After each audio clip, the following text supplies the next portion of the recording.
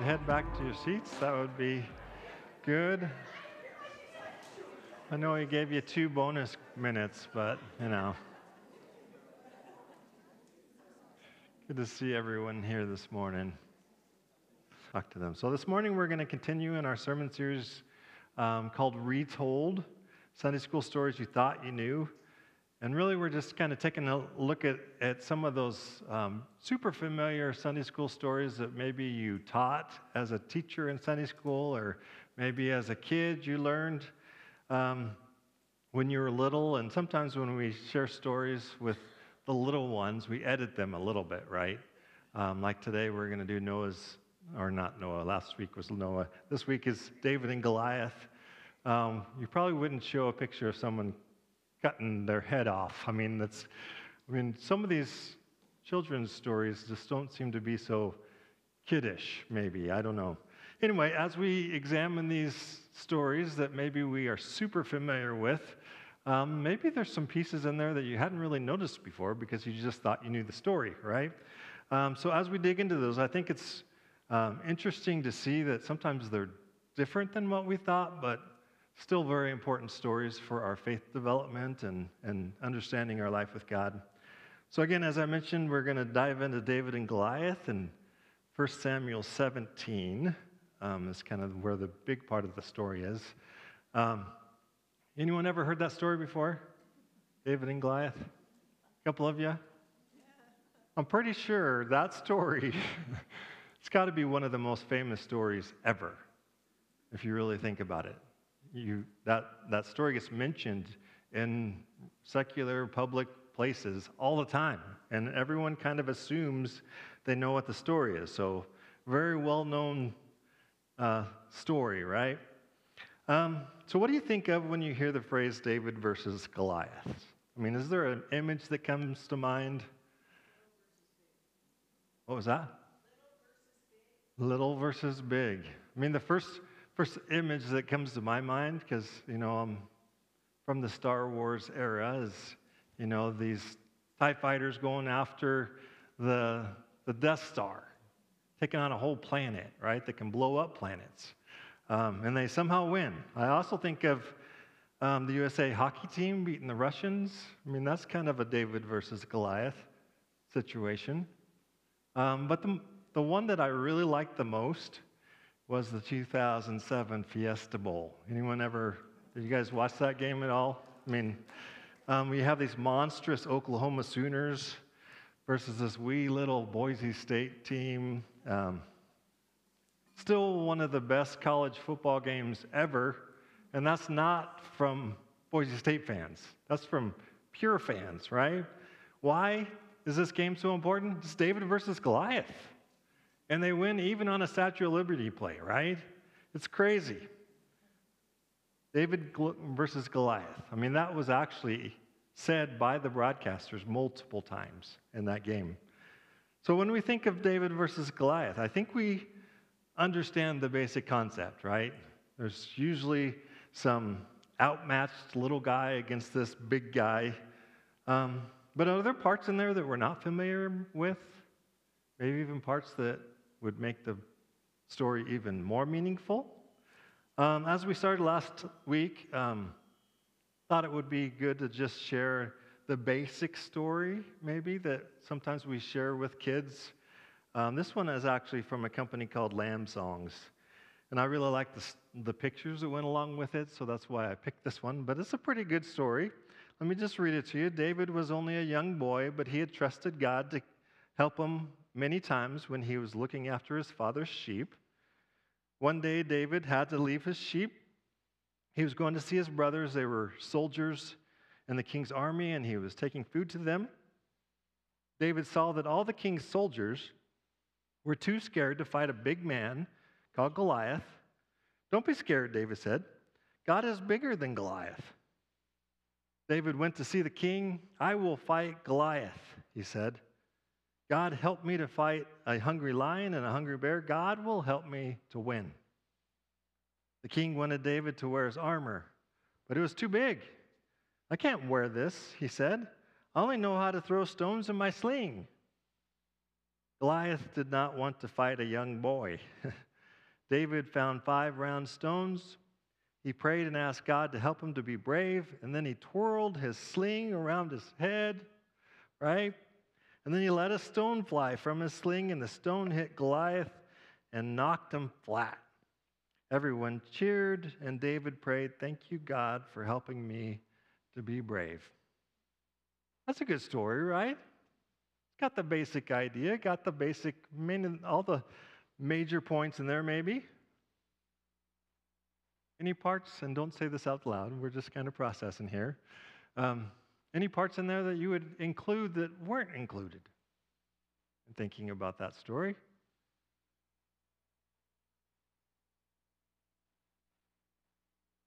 And think about it for a moment.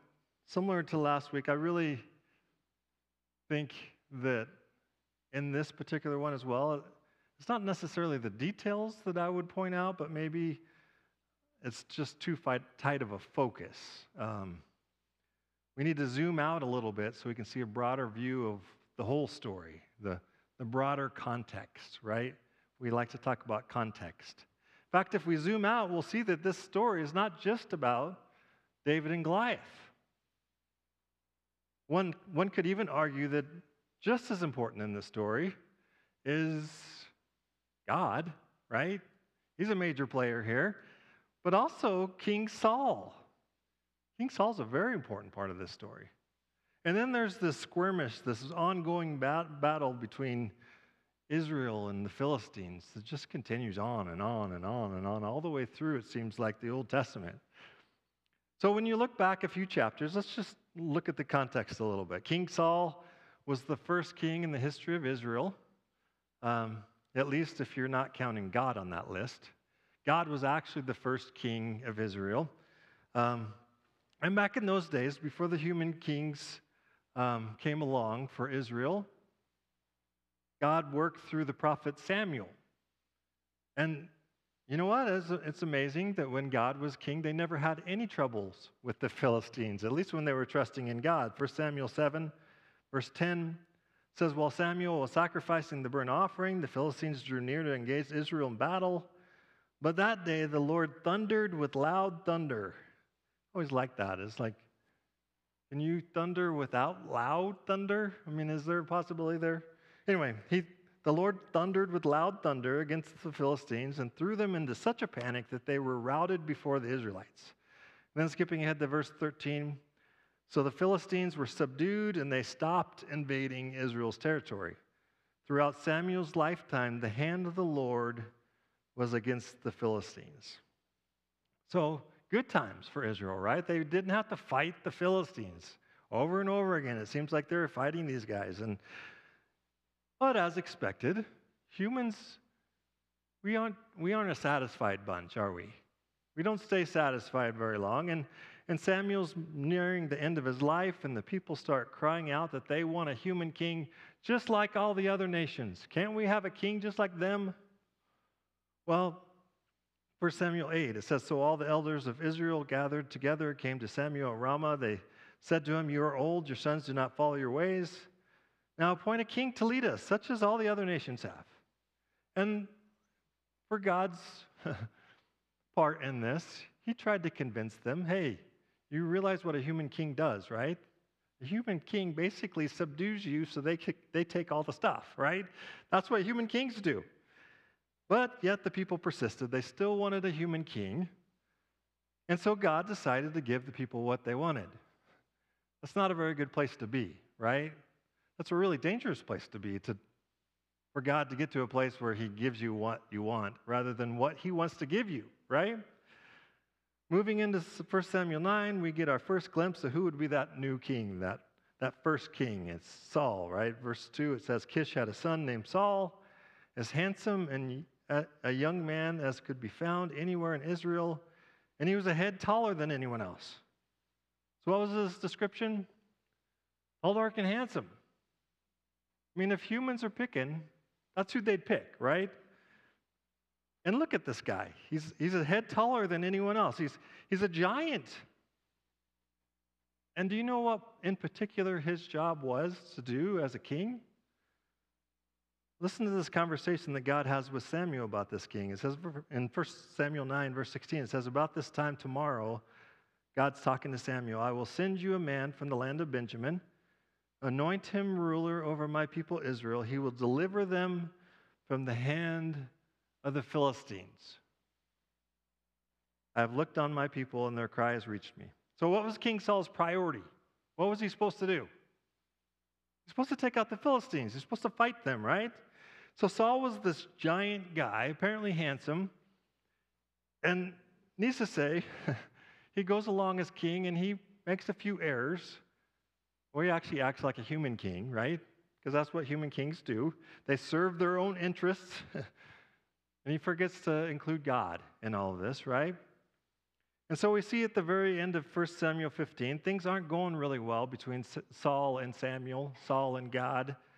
So we see at the end of 1 Samuel 15, there's a parting of ways between the prophet Samuel and the king. Verse 35, it says, until the day Samuel died, he did not go to see Saul again, though Samuel mourned for him, and the Lord regretted that he had made Saul king over Israel. And this brings us into the 1 Samuel 16, which is when they select another new king, right? 1 Samuel 16, the Lord says to Samuel, how long will you mourn for Saul? He's old news. I've rejected him. Fill your horn with oil and be on your way.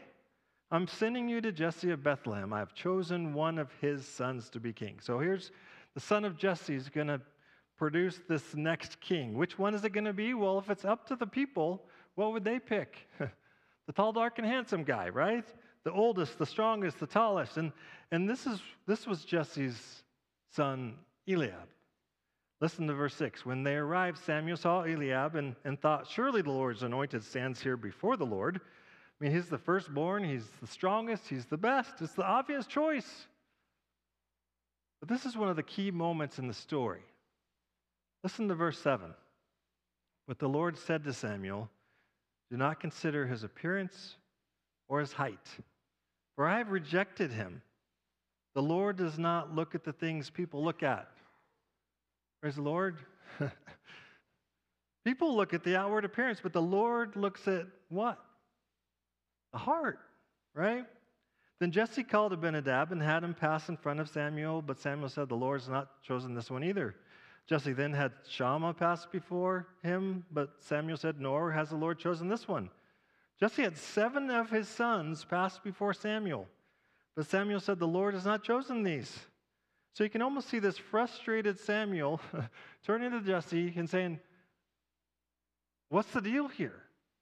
I came to grab one of your sons to be the next king, and do you have any other sons?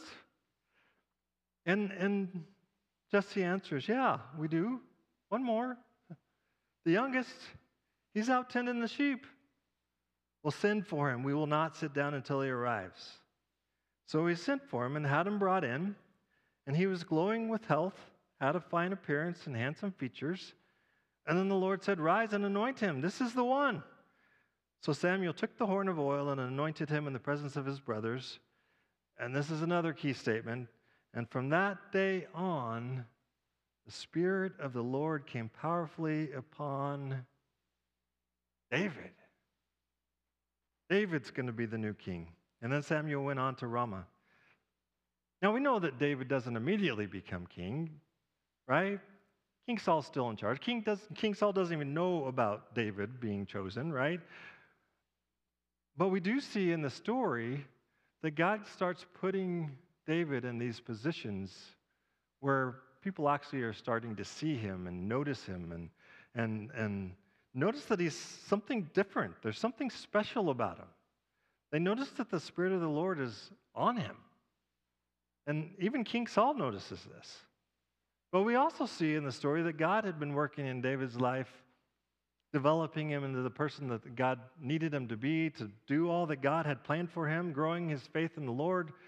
God had been involved in his life way before this anointing, right? Remember his encounters as a shepherd with the bear and with the lion? David had learned early on that he could trust the Lord, right? And yet, even as we finally get to 1 Samuel 17, where the story is that we're looking at this morning, the story's still not on David. You know what the focus is in 1 Samuel 17 as we begin that chapter? It's on these pesky Philistines. They just won't go away. And now they've found this new champion. 1 Samuel 17, verse 1, it says, "Now the Philistines gathered their forces for war and assembled at Soko and Judah. Saul and the Israelites assembled and camped in the valley of Elah and drew up their battle line to meet the Philistines. The Philistines occupied one hill, the Israelites another, with the valley between them." You can almost picture that scene, right? "And a champion named Goliath, who was from Gath, came out of the Philistine camp. His height was 6 cubits and a span." Kind of interesting.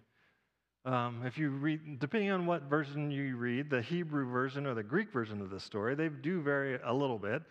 Goliath is either 9 feet tall or he's 6'9".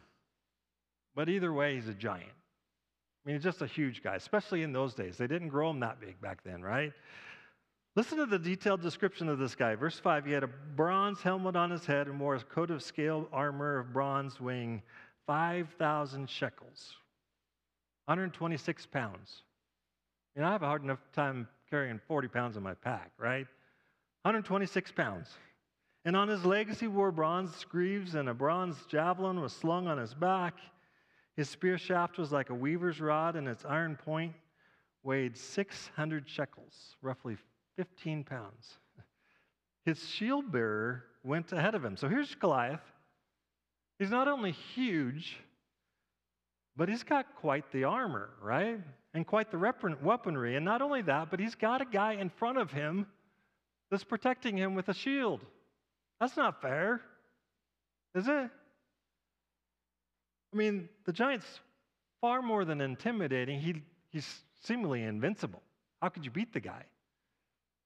In verse 8, Goliath stood and shouted to the ranks of Israel, "Why do you come out and line up for battle? Am I not a Philistine, and are you not the servants of Saul? Choose a man and have him come down to me. If he's able to fight and kill me, we will become your subjects. But if I overcome him and kill him, you will become our subjects and serve us." Then the Philistine said, "This day I defy the armies of Israel. Give me a man and let us fight each other." Of course, I read that completely wrong. I should have had, once again, James get up here and actually read it like a giant, right? "This day I defy the armies of Israel." That's a little better. I don't think I could maintain that. But what Goliath is talking about here is this representative way of fighting, right? Kind of an interesting idea. It keeps things simple. Instead of both armies coming out and duking it out, all of them together, right? All you had to do is bring out your best soldier, and you were going to have your best soldier fight against the best soldier of the other team, right? Winner takes all. And this approach makes a lot of sense if you got a guy like Goliath on your team, right? If you don't have Goliath, you're probably not favoring this mode of war, right? But you remember that the Israelites did have a giant on their team, right? Who was it that stood head above everyone else? And he was, I can't even say the word, specifically brought on to fight these Philistines. It's King Saul. He's the giant. He's the obvious choice to fight a giant, right? And yet we see his response, not just from the Israelite army, but from Saul.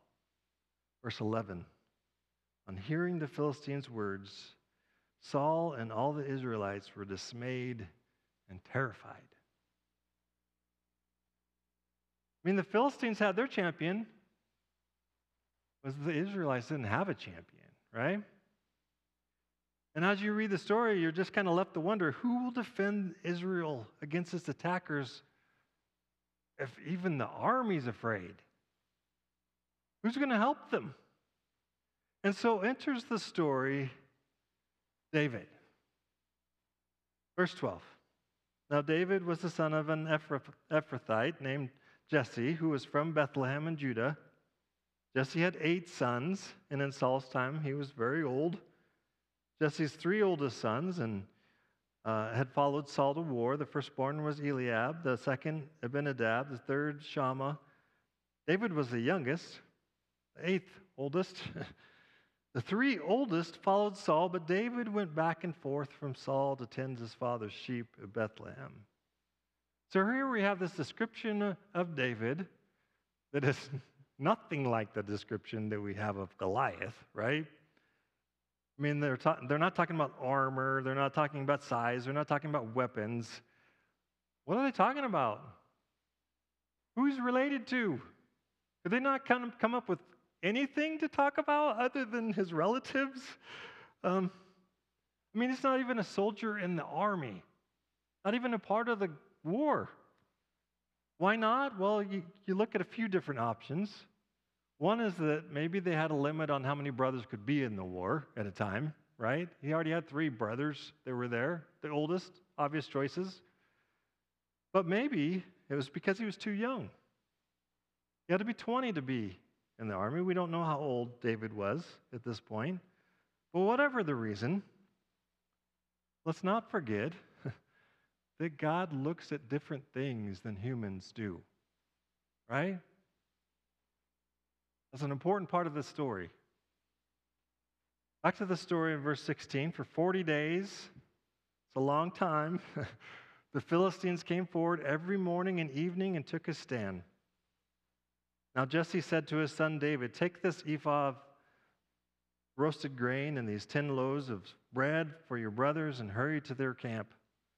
Verse 19, they are with Saul and all the men of Israel in the valley of Elah fighting against the Philistines. So here we are. David's nothing but an errand boy, just a shepherd boy, as we start into this part of the story.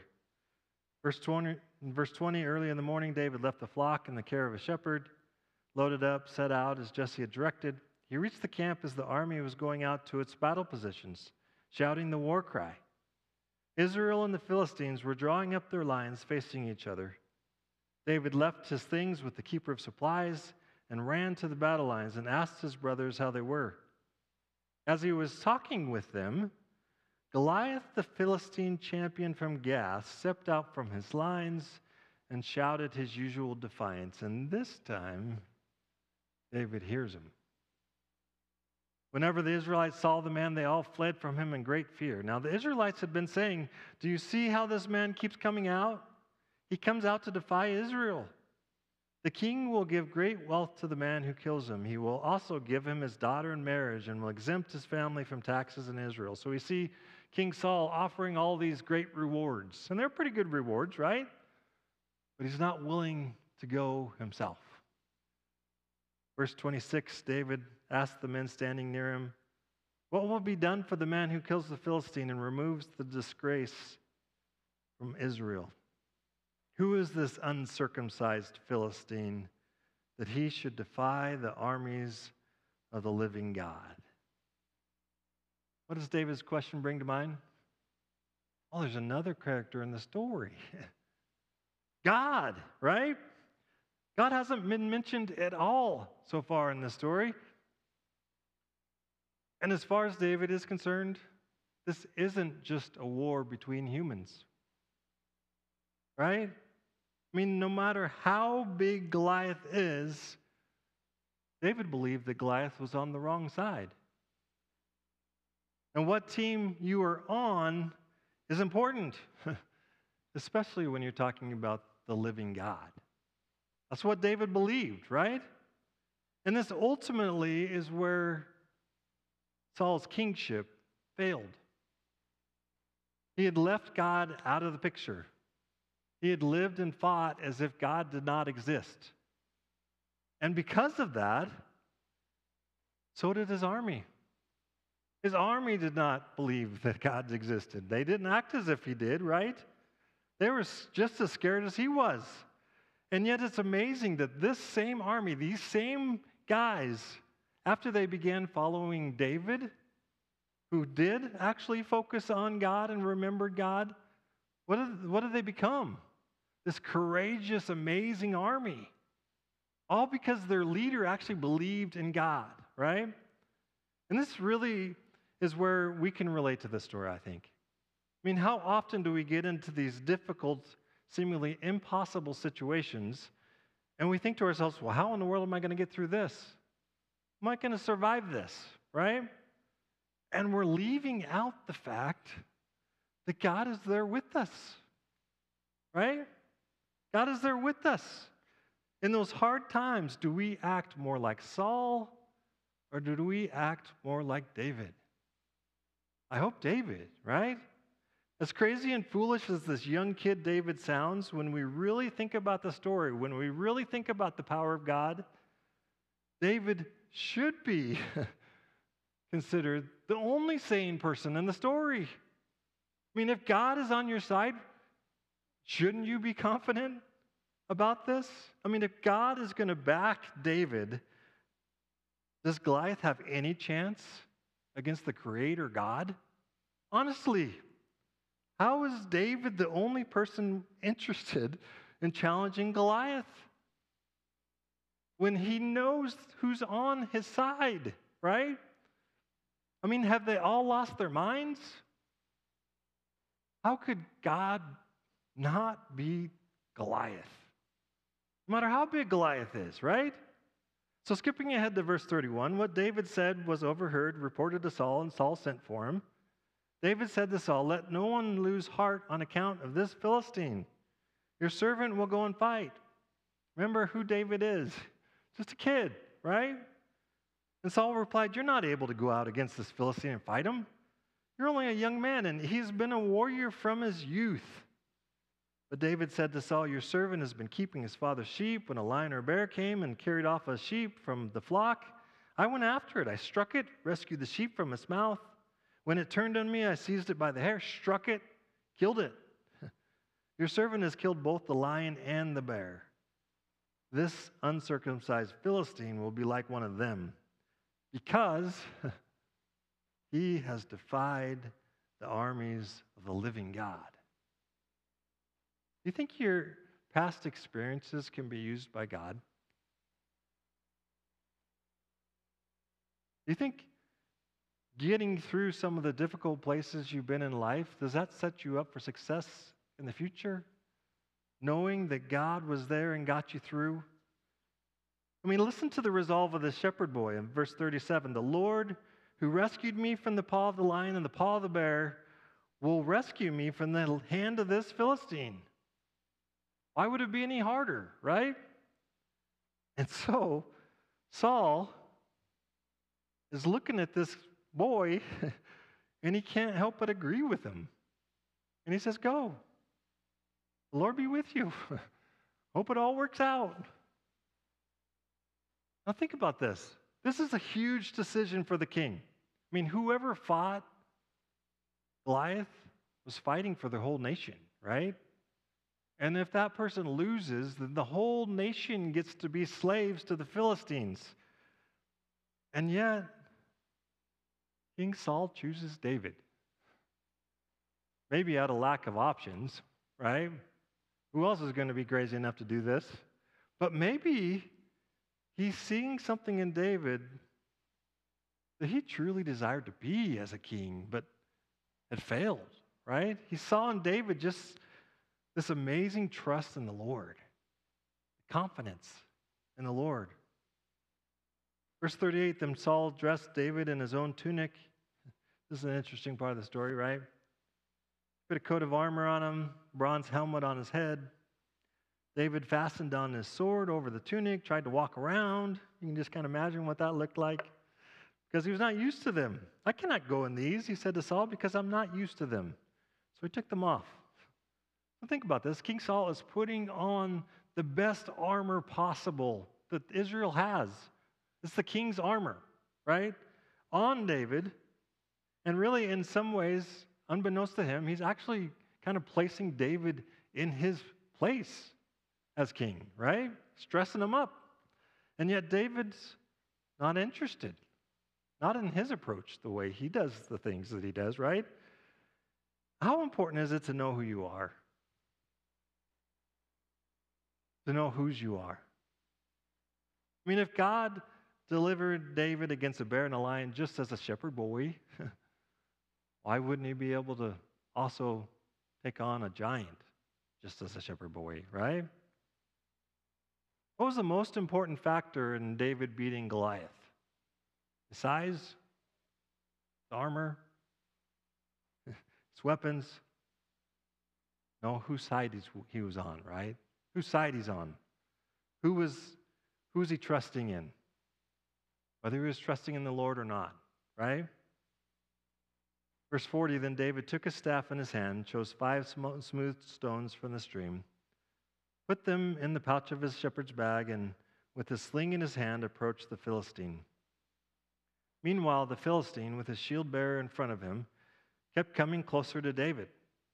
He looked David over and saw that he was little more than a boy, glowing with health and handsome, and he despised him. He said to David, "Am I a dog that you come at me with sticks?" And the Philistine cursed David by his gods. I don't think that's going to help him much, right? "Come here," he said, "and I'll give your flesh to the birds and the wild animals." So we see David stepping out to fight Goliath. Not just Goliath. Goliath has a person with him, right? That's protecting him. But he's just a shepherd boy, seemingly all by himself, up against this hardened warrior and his armor bearer. And yet, before he starts the battle, he makes a speech. Verse 45, David said to the Philistine, "You come against me with sword and spear and javelin, but I come against you in the name of the Lord Almighty, the God of the armies of Israel, whom you have defied. This day the Lord will deliver you into my hands, and I'll strike you down and cut off your head. This very day I will give the carcasses of the Philistine army to the birds and the wild animals, and the whole world will know that there is a God in Israel. All those gathered here will know that it is not by sword or spear that the Lord saves, for the battle is the Lord's, and he will give all of you into our hands." This story isn't about overcoming giants. It's a demonstration of God's faithfulness, his power. That there is indeed a God in the earth. And he is the one who gives us victory. In fact, it doesn't just end in David and Goliath's story. It doesn't just end in the Old Testament. Into the New Testament, Paul says the same thing. 1 Corinthians 15, but thanks be to God, he gives us the victory through our Lord Jesus Christ. We're not just talking about fighting giants, are we? Whatever you might have going on in your life, God is with us. We can be thankful for that. Back to 1 Samuel 17, verse 48, as the Philistine moved closer to attack him, David ran quickly toward the battle line to meet him. Of course, the Philistine's not going to be moving very quickly. Reaching into his bag and taking out a stone, he slung it and struck the Philistine on the forehead. The stone sank into his forehead, and he fell face down on the ground. So David triumphed over the Philistine with a sling and a stone. Without a sword in his hand, he struck down the Philistine and killed him. And just like that, the story was over before it started. And anticlimactic a little bit. They didn't even fight very much. But God had helped David, right? Triumphed over the giant. Just as he said he would. Even though David seemed to be all alone. Was he all alone? No, he wasn't. The truth is that sometimes we can feel all alone.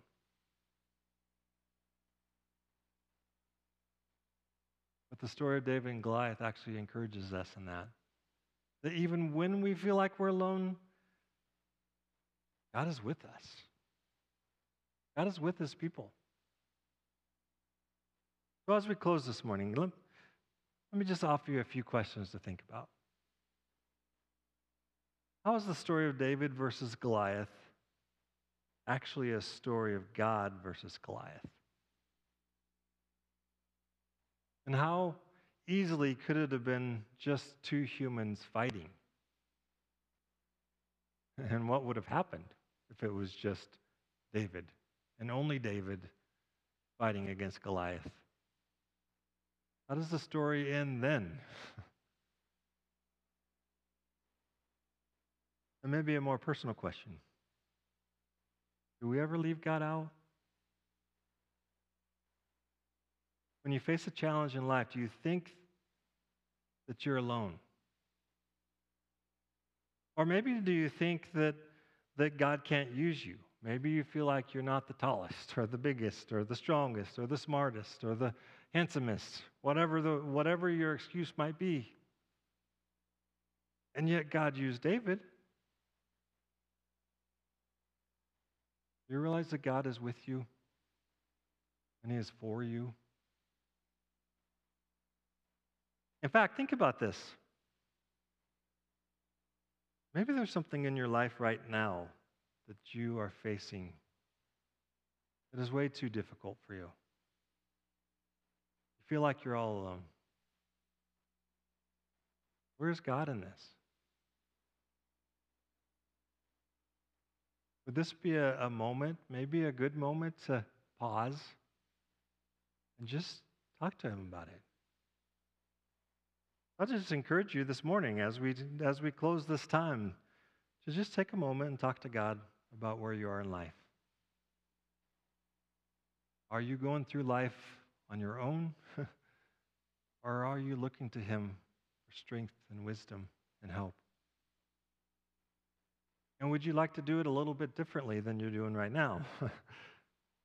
Would you just take a moment, just have a moment to talk to the Lord? And then I'll close in prayer.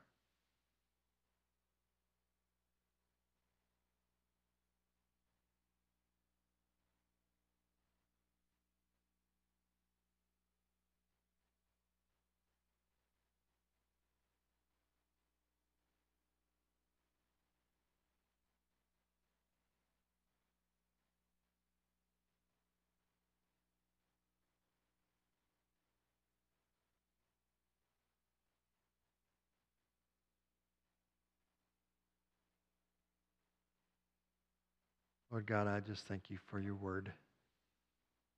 Thank you for the incredible stories of hope that we see in Scripture. And this story is no different. No matter how small we might feel, no matter how seemingly insignificant we feel,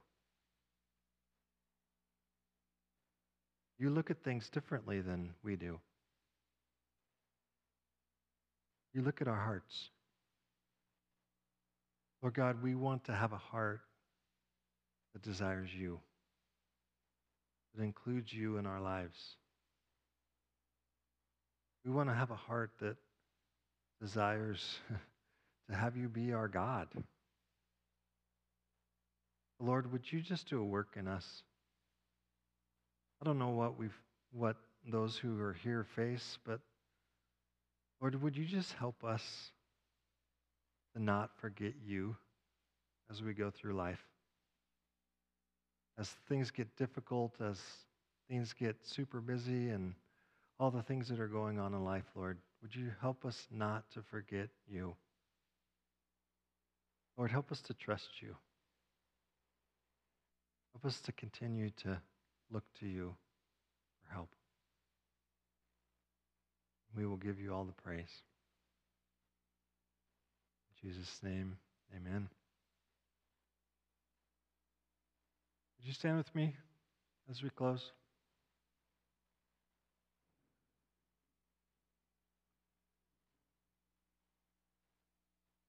Benediction passage this morning is the one that we read earlier from Psalm 78. It says, "My people, hear my teaching.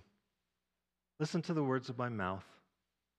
I will open my mouth with a parable. I will utter hidden things, things from of old, things we have heard and known, things our ancestors have told us."